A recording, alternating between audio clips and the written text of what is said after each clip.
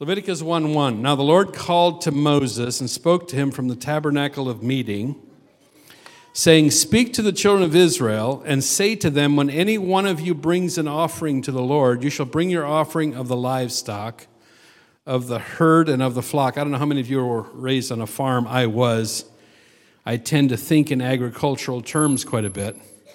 And so this really relates to me. Some of you may not as much, but verse 3 says, If his offering is a burnt sacrifice of the herd, let him offer a male without blemish. He shall offer it of his own free will at the door of the tabernacle of meeting before the Lord. And then he shall put his hand on the head of the burnt offering, and it will be accepted on his behalf to make atonement for him. So if somebody has a sin issue in their life, and in that culture, they didn't experience forgiveness like we do. So if there's a sin issue in their life, it separated them from God and it released judgment unto their life. And there was some sin that was actually sin unto death. You died from it. Cursing your parents. Adultery. Those were sins that you would die for. There was no redemption from that. Those were pretty serious things. There's actually still sin that will affect you differently than some other things. There's this pat little phrase, well, sin is sin. Well, you know what? Murder is a little different from stealing a cookie from the cookie jar. And the consequences are different. And John talked about that in the 1 John 5, I think, that there's sin unto death, there's sin not unto death. And so there's sin that brings different consequences to your life than others. So that little sin is sin. Well, that's obvious. Sin is sin. But to say that it's all the same, that's not true. Some of it affects you very differently. So they would come and they would bring an animal to the priests, and they'd put their hand on the head of the burnt offering to transfer their sin to the animal. And it will be accepted on his behalf to make atonement. So under the old covenant, the hand on the head was represented a transfer of identity. What was due to me now will fall on the animal.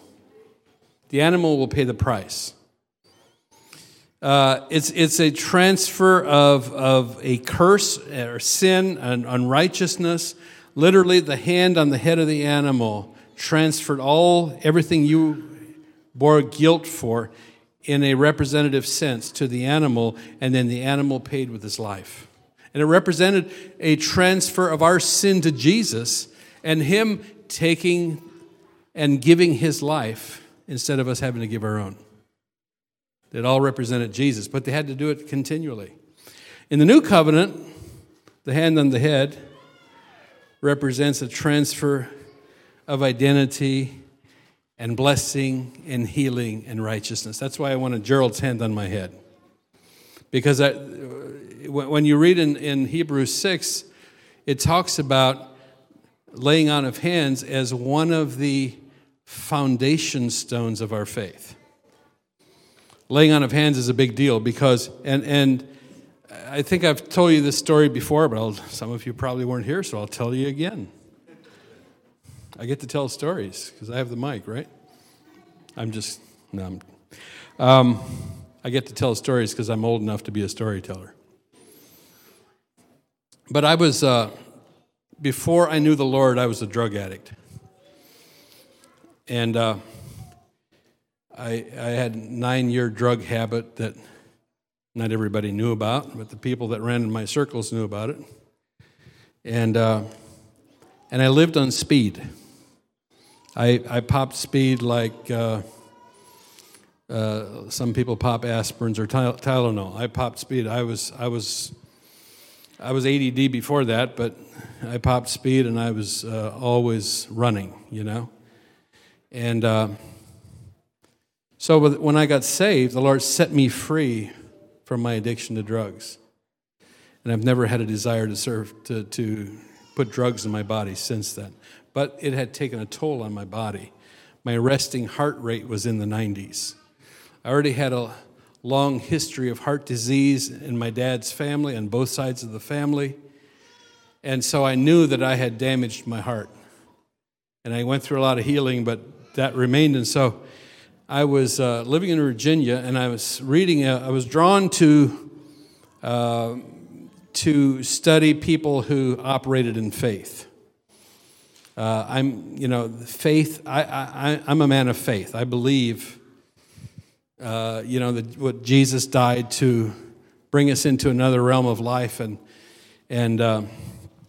so I'm reading this book by Norval Hayes. And Norval Hayes was a man of faith. I just went through his city, by the way, on the way to Florida, Cleveland, Tennessee. And it was talking about some of the miracles that he saw God do, and one of them had to do with the heart, and so that reminded me. So I took my pulse. It was about 93, 94 beats a minute. And I'm like, Lord, if you want me to do everything you've called me to do, you're going to have to either heal my heart or give me a new heart. And that time when I did it, he spoke to me, and he said, if you have Norval pray for you, I'll give you a new heart. I'm like, awesome, cool. That's exciting. Then I started trying to figure out how I'm going to get Norval to pray for me. And I'm like, this was back before you could just Google things and look things up. I'm like, how in the world am I going to get Norval to pray for me? Lord, if you want that to happen, you're going to have to set it up, because I don't know how to make that happen. So a couple of months later, I went with, my wife and I went with Peter and his wife down to Richmond to a Hagen meeting. And lo and behold, we're sitting about where Mary is, right there, in the third row. And during worship, Peter elbows me and says, "Look who's just walked in." And down the aisle came Norval Hayes, and sat in the front row, right where Zach is. And my hair stood up on end, and I'm like, "This is a setup job from the Lord." And so at the end of the meeting, I just went up. He was still sitting down. I said, "Brother Norval, the Lord says if you'd pray for me, he'd give me a new heart." And he said, "Well, okay then." Put his hand on my head, blessed me, asked the Lord to give me a new heart. I left rejoicing, checked my heart rate, 72, 73 beats a minute, and it's been there ever since.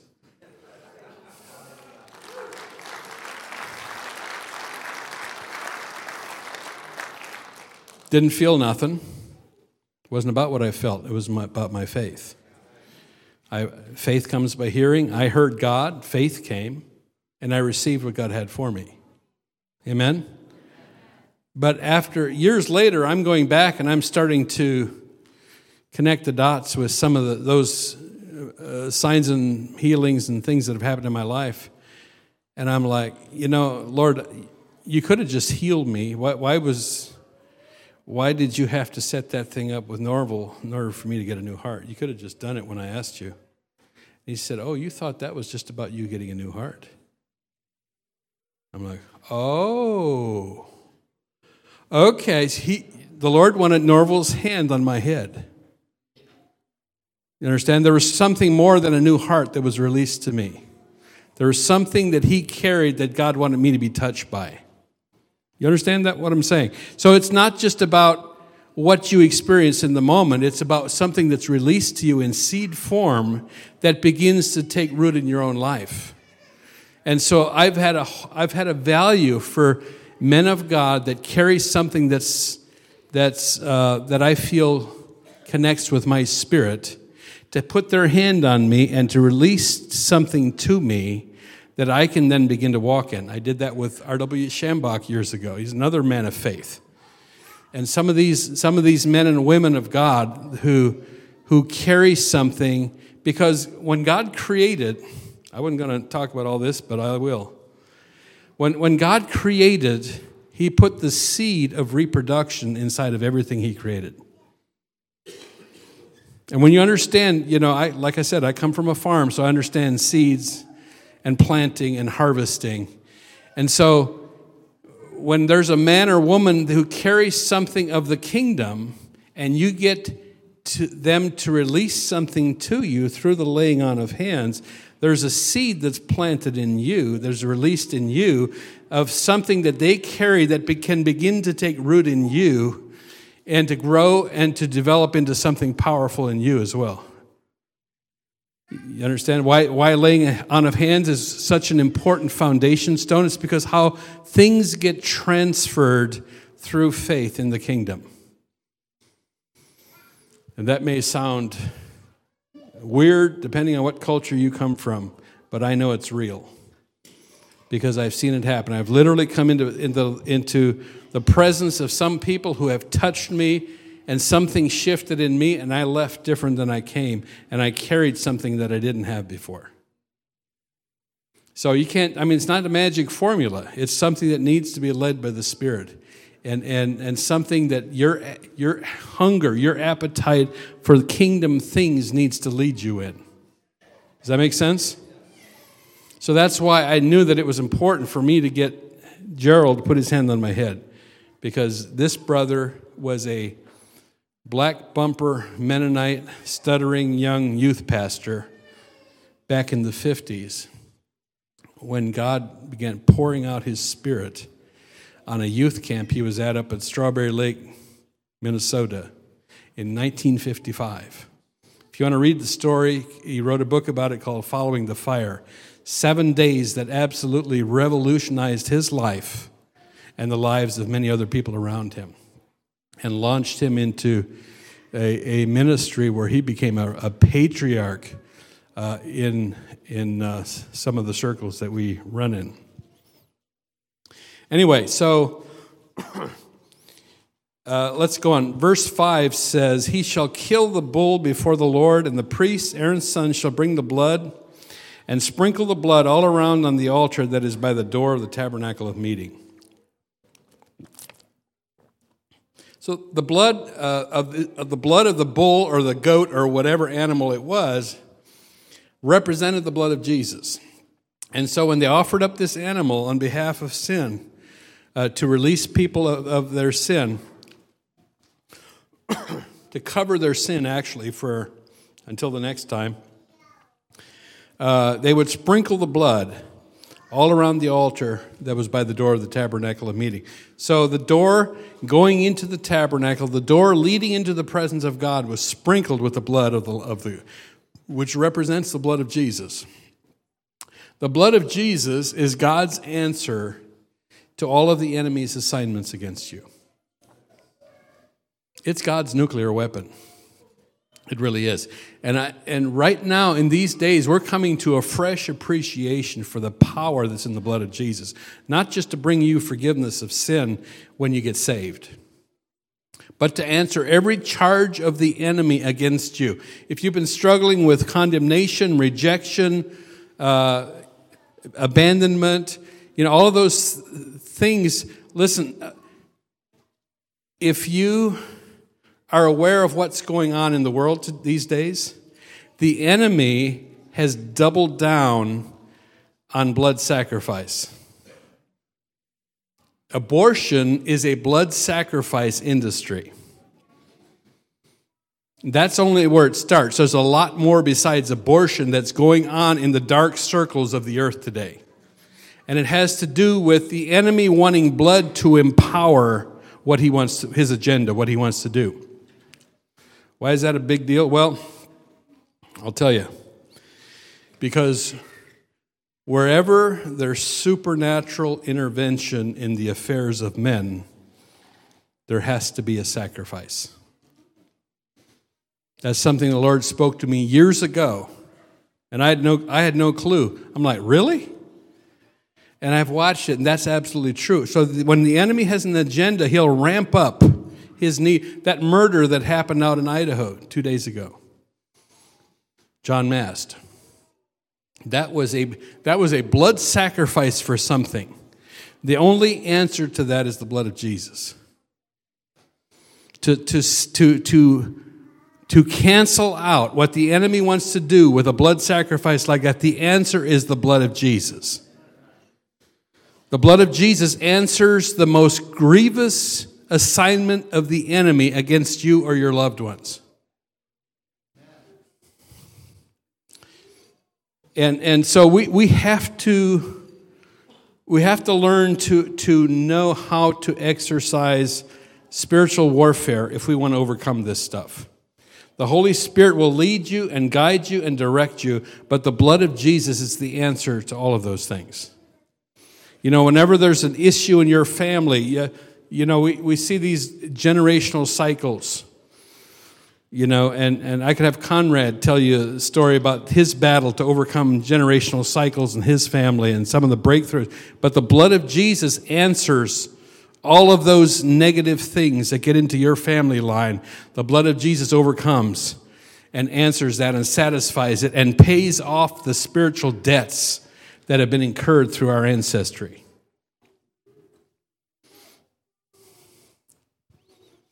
So, just to make it real, a few years ago, my wife and I bought a home in Canton, and right after we moved there, I started going through a really hard season of my life, and I couldn't sleep.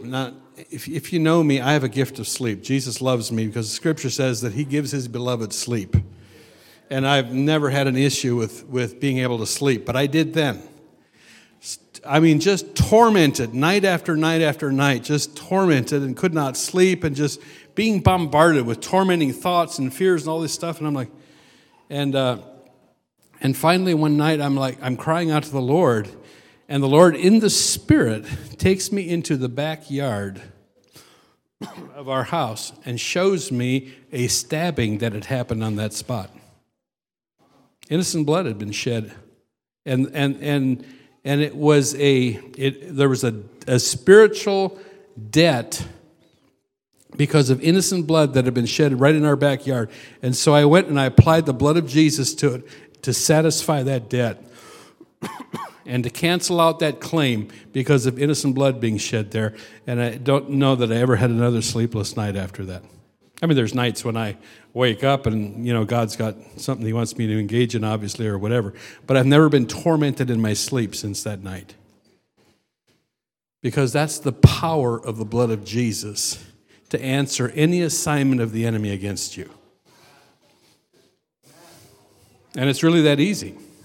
So, the enemy understands the power of the blood. And so that's why there's such a ravenous appetite for abortion in our land. It's because there's demonic spirits that need that blood to empower a satanic agenda. And so we have to, as intercessors and prophetic people, we have to be able to answer those assignments with the blood of Jesus. Verse 6 says, He shall skin the burnt offering and cut it into its pieces. Now, skinning, when they brought the animal, not only did they kill the animal and use the blood to sprinkle, but then they would skin the animal to remove the skin. It represents the old identity being removed. Not only did Jesus save you because of the blood that He shed to bring forgiveness of sin, He took your old identity away. The skin represents the identity. When the skin is gone, you can't tell what the color of that animal was anymore, can you? Because it represents the identity of the critter. It represents your identity. That old skin is removed. Your old identity is gone. You're no longer forsaken, you're no longer rejected, you're no longer a failure or any of those old identity traits that were on you. Those are gone when you come into Christ. In Genesis chapter 3, it says, For Adam and his wife, the Lord made tunics of skin and clothed them. Not only was bloodshed required for them to be clothed with skin, but they were covered with the identity of the animal that shed its blood. It represents you being covered with the identity of Jesus when you come to Him. Not only did He shed His blood so that you could be forgiven, He gave you a new identity. Your identity is Christ. You're in Christ. You're hidden.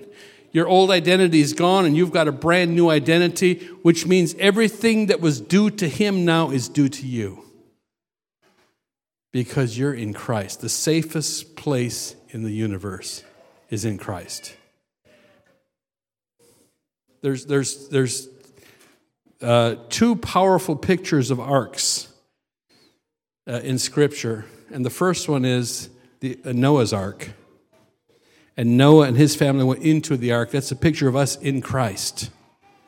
And then the Ark of the Covenant is a picture of Christ in us. So if we're in Christ and Christ is in us, we're in the safest place there is. The only safe place on the planet during Noah's flood was in the ark. So if you're in Christ, you're in this, no matter what's happening in the world around you, no matter what's happening in the country or whatever, you're in the safest place you can be. I'm going to tell another story. So in 91, we moved to Northern Virginia, and I started working. I'm not going to be satisfied sitting around and just doing religious duties. I was my first full-time ministry assignment, but I needed something to cut my teeth on, outreach-wise, evangelistic-wise. So I got involved with this ministry that went into the streets of Washington, D.C. on weekends at night.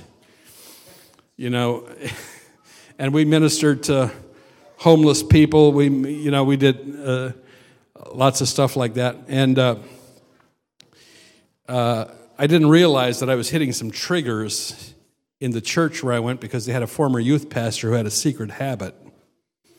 And he went into D.C. at night and got shot and killed. And getting drugs. And so when I would start sharing stories about some of the things that God would do in the streets, all this fear rose up in the people. And they started telling me, hey, you have no business in there. You have a wife and kids at home. You need to stay home and take care of them. What if you get shot and killed in Washington, D.C., at night? Because some of the places were kind of rough. So anyway, I went up and picked up a load of food for this ministry one night at the Central Market, and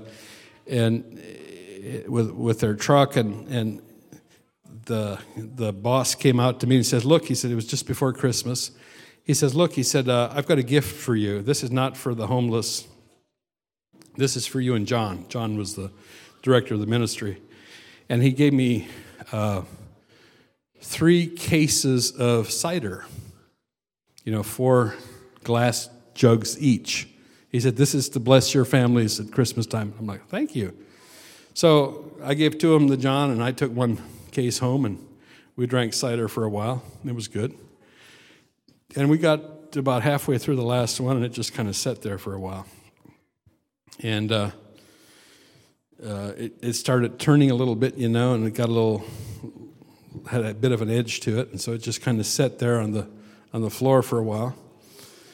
And so one morning, we get up. Amanda gets the kids off to school, and finally she leaves with the youngest one. Oh, she ran the sweeper and moved the jug and did all that. It was sitting on the carpet next to the refrigerator. And then last of all, I get up to leave, and as I walk out the door and close the door, boom! I'm like,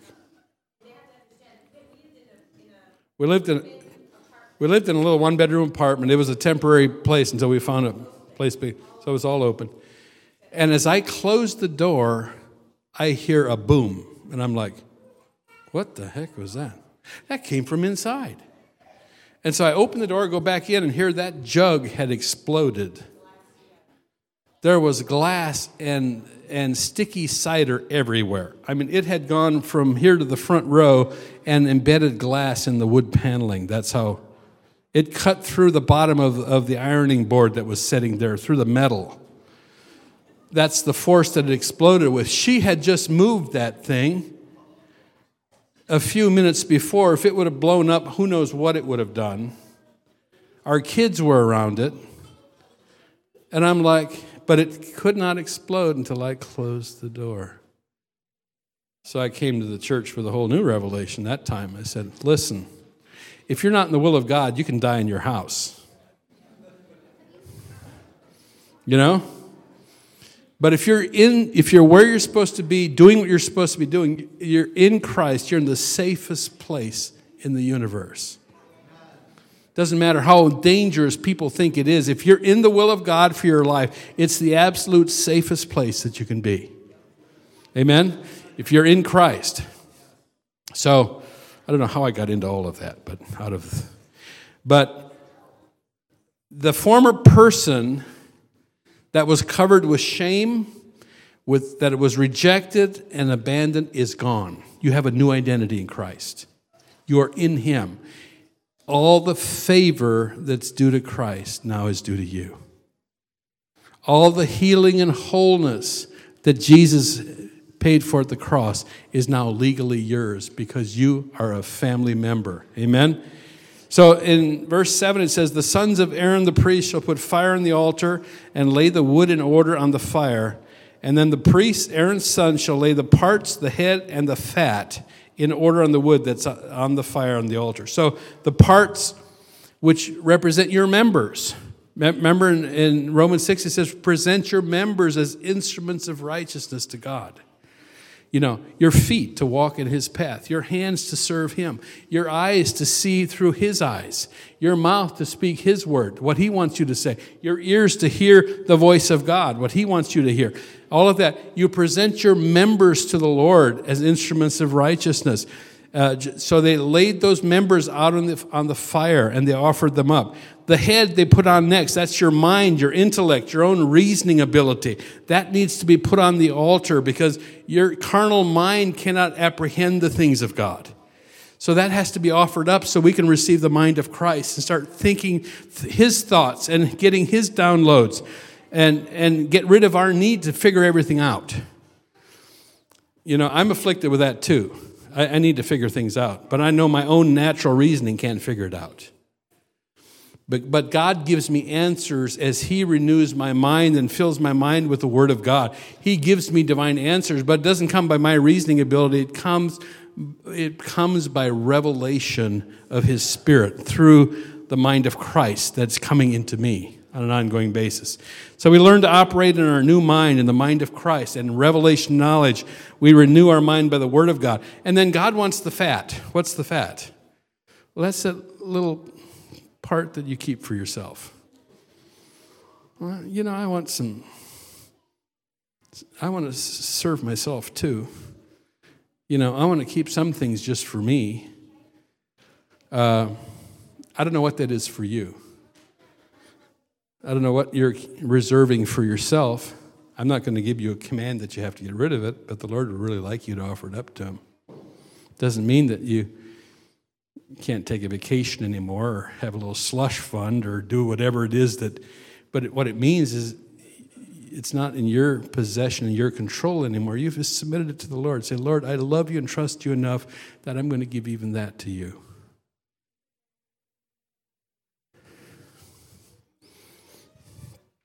Romans 12:1 says, I beseech you therefore, brethren, by the mercies of God, that you present your bodies a living sacrifice.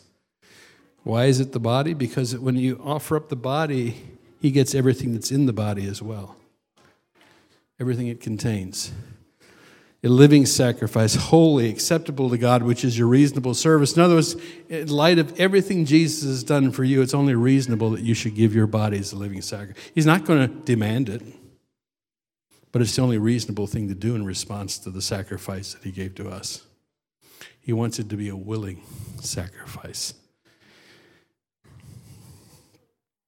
And don't be conformed to this world, but be renewed by putting on different clothes. Is that what it says? That's how some of us grew up. Be transformed by wearing different clothes, following different rules. No, that's not what it says. Be transformed by the renewing of your mind, so that you may prove what is that good and acceptable and perfect will of God. If you have offered up your life, if you've given your life as a living sacrifice to God, your life is going to testify to the will of God. You're going to prove the will of God by how He leads you and directs you and what He uses you to do. And He doesn't want a dead sacrifice. You know, some of us grew up in cultures where all they talked about was death, killing us. You know, we just have to die. Well, the death that God requires of us always leads to resurrection. When Paul said, I die daily, he experienced resurrection daily as well, because Jesus wants a resurrected life. You can't serve Jesus as a dead person. I've yet to see a corpse serving anybody. Amen? You need to be a resurrected, living sacrifice so that God can use you. Here's the real secret to a joyful, fulfilled life as a believer. Now, some of us really need to get this, because there's people who go through all their Christian life, or way too much of their Christian life, going from this place, to this conference, to that person, looking for the thing that will satisfy them that they can never get a hold of. You'll never find it that way. Because you won't get it by receiving, you get it by giving. It's more blessed to give than it is to receive. It doesn't mean you don't need to receive. You need to receive what Jesus did for you. But then in order for you to live a fulfilled, joyful life, it comes from presenting yourself to Him and saying, Lord, I want you to use me now. I'll go wherever you tell me to go. I'll do whatever you tell me to do. I want to spend my life joyfully serving you. That's where you'll find what you're really looking for. Amen? When you give the best of yourself to Him, He will start using you in wonderful ways. I'm almost done. I've got one more verse. This is good stuff. Leviticus is so full of really rich stuff. Verse 9 says, but he shall wash its entrails and its legs with water. The entrails are the bowels, the intestines, the inner stuff. And the priest shall burn all on the offer as a burnt sacrifice, an offering made by fire, a sweet aroma to the Lord. So this is a cleansing that we all need all the time. Let me explain. The entrails, the bowels, speak of our core or gut motives for what we do. Scripture speaks of bowels of mercy. Your belly is the seat of your spirit. It's when you're moved with holy compassion, it comes out of your gut. It comes out of the innermost part of you, because that's the seat of your spirit. That's where you feel what's going on in your spirit. And so those need to be cleansed and purified. There's a lot of people who waste a lot of resources because of unsanctified mercy and compassion. Or don't allow themselves to be moved with compassion at all. There are two ditches to that.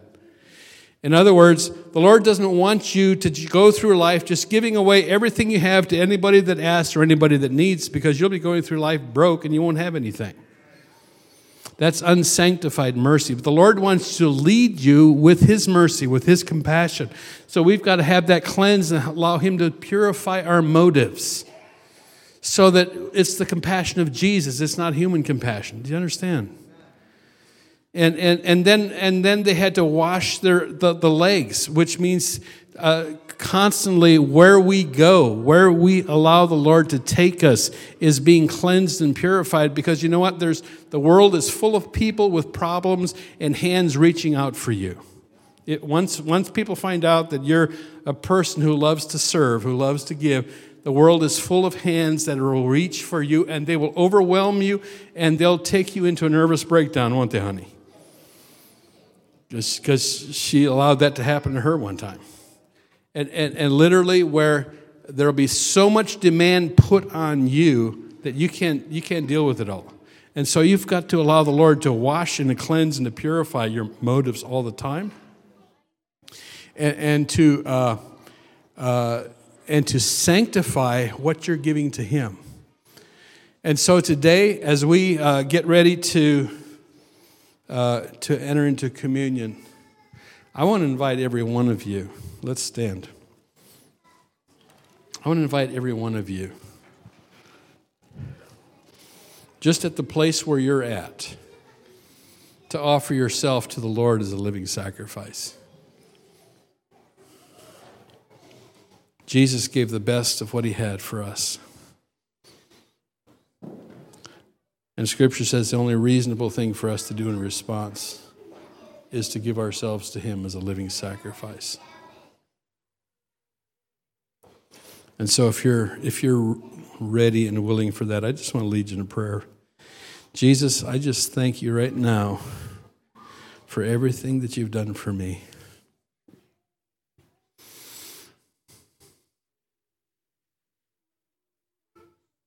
You took all my sin, all my sickness, everything that I was afflicted with. You took all my shame. You allowed them to strip you naked and hang you on the cross. You took all my rejection. My sin caused God, the Father, to have to turn his back on you. And you, who had never been separated from the Father, cried out, my God, why have you forsaken me? You paid for all rejection, all abandonment, everything that ever tormented me, everything that took me into poverty and into brokenness. You paid for all of that. And I thank you. Now, Jesus, today, I want to respond with the only reasonable way that I could respond to that. I want to offer myself to you as a living sacrifice. Would you take what I offer you? Would you cleanse it, sanctify it, kill whatever is of the old nature, and resurrect me into a new nature? Let me be filled with the power of your Spirit, and I invite you to use me.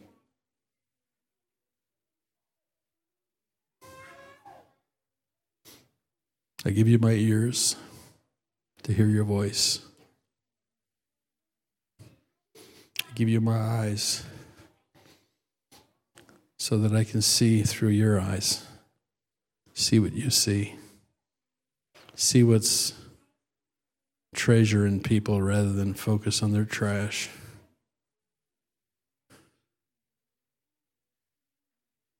See what's hopeful in the future instead of being filled with fear and doom about the future. I give you my mouth to speak your word. I give you my mind and ask you to give me the mind of Christ in return. I give you my hands, and I ask that you would use my hands to serve you. Let them no longer be primarily committed to serving myself. I give you my feet to walk in your path. Let them go where you've directed them to go, and no longer be primarily focused on going where I want to go. I give you my heart. I ask that you would occupy fully the deepest recesses of my heart, that you'd remove all hardness, all coldness, everything that's not yielded to you. That you would tenderize my heart and let it be filled with what fills your heart.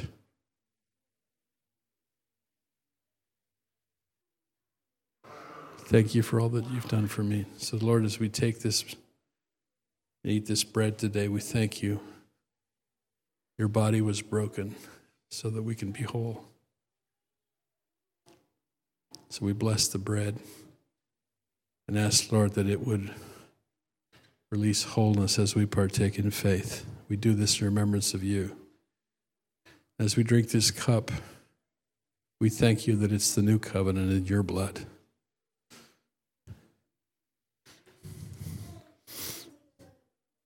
And through it, we ask for a cancellation of everything that we were bound to in any other covenant, and that you would release us into the covenant of life in Jesus. And we ask you, Jesus, to come and eat with us and drink with us, and that you would cause us to come into closer and sweeter fellowship with you than we've ever experienced before. We thank you for that in Jesus' name. Amen.